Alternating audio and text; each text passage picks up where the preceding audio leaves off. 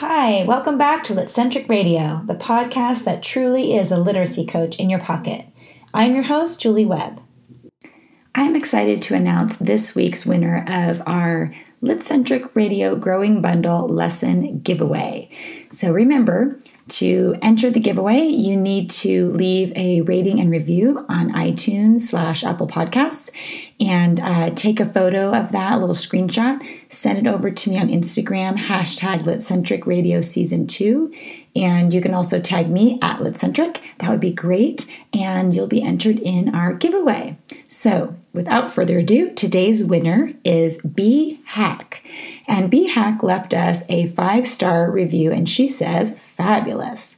What a fabulous resource. These quick episodes can be listened to in the car, while folding laundry, or during your prep period. Each episode can inspire your lessons in so many different ways. You can teach the lesson as explained, or take small tidbits back to your classroom and jazz up the lessons you already have planned.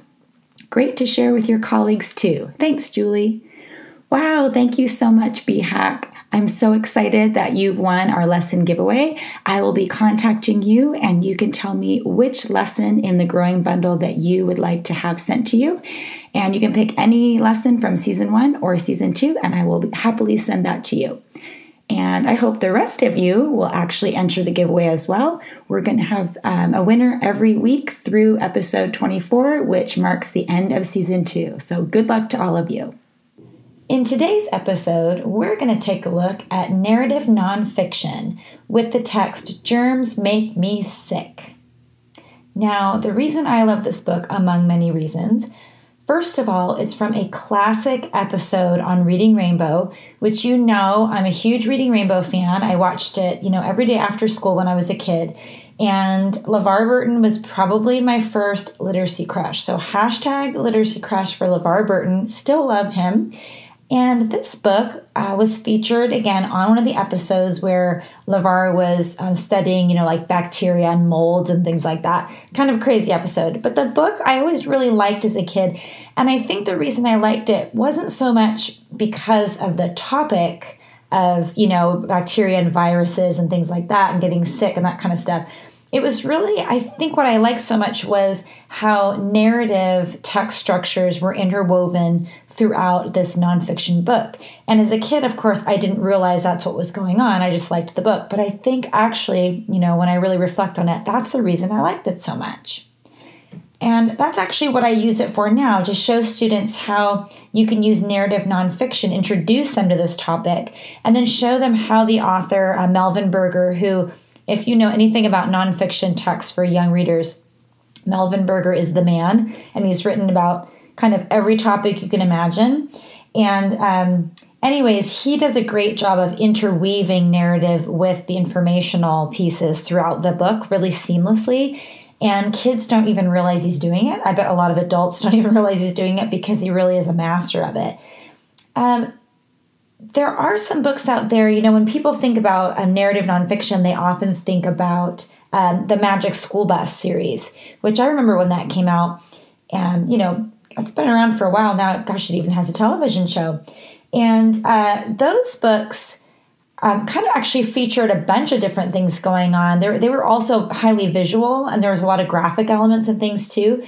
But this text actually kind of pares that down and really just interweaves the narrative with the nonfiction. So it's actually easier to read this text from beginning to end. It makes for a really great read aloud compared to some other texts that are a little more kind of incorporate more viewing skills, which I think sometimes can make for a harder read aloud experience or more difficult one.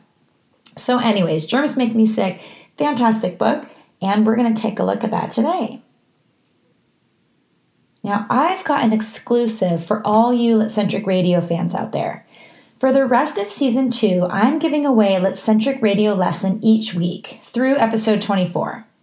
To win, all you need to do is leave a rating and review on iTunes, now known as Apple Podcasts. I'll announce a winner each week here on the show.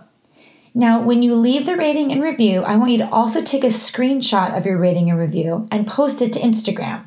Use the hashtag Litcentric Radio Season 2. I know it's a really long one, but use that hashtag and tag me too. I'm at Litcentric. It's important that you send me that Instagram photo so that way, if you win, I have an easy way to contact you.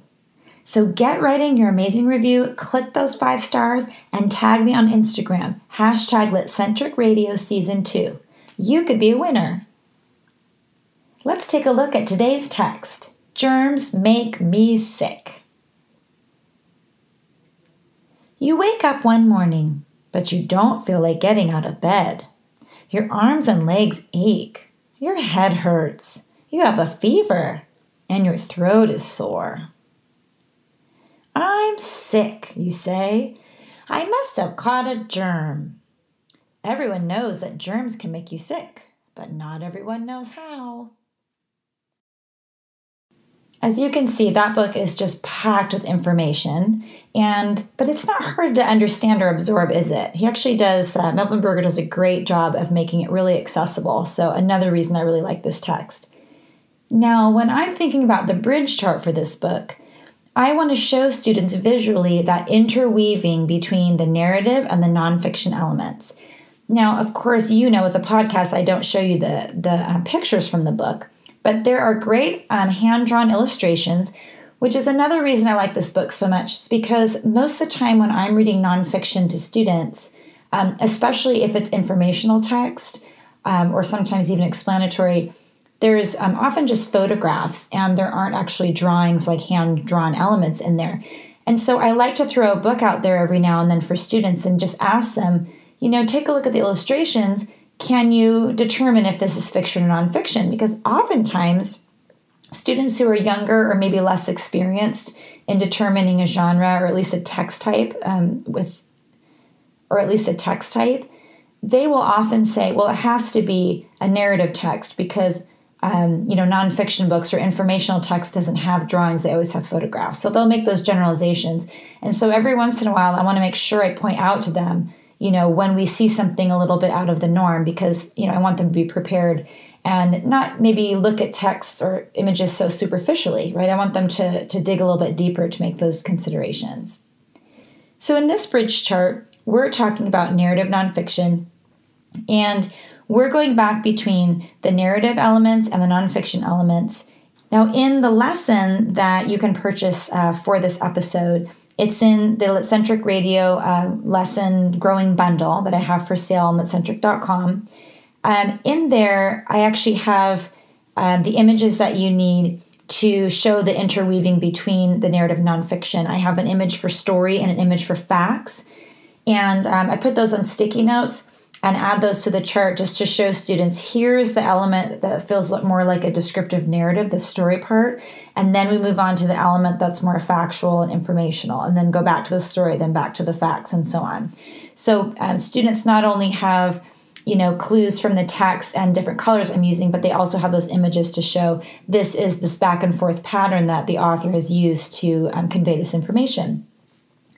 So for example, one of the main story elements being used here starts at the beginning. And when Melvin Berger writes, you wake up feeling bad and then you say, I'm sick, right? That's how our text began. And then from there, he obviously goes into more description around that, but that's just the basic gist of the main point, that he's making. But then from there, the factual side of it, he includes a lot of information following that little narrative that he does. So he talks about, that germs are tiny, that they're alive. He talks about the differences between bacteria and viruses, that germs are everywhere.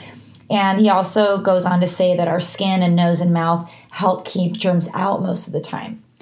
Then he launches into, but that isn't always the case, right? So back to the story element, he talks about, there are actually several in a row or in a series here.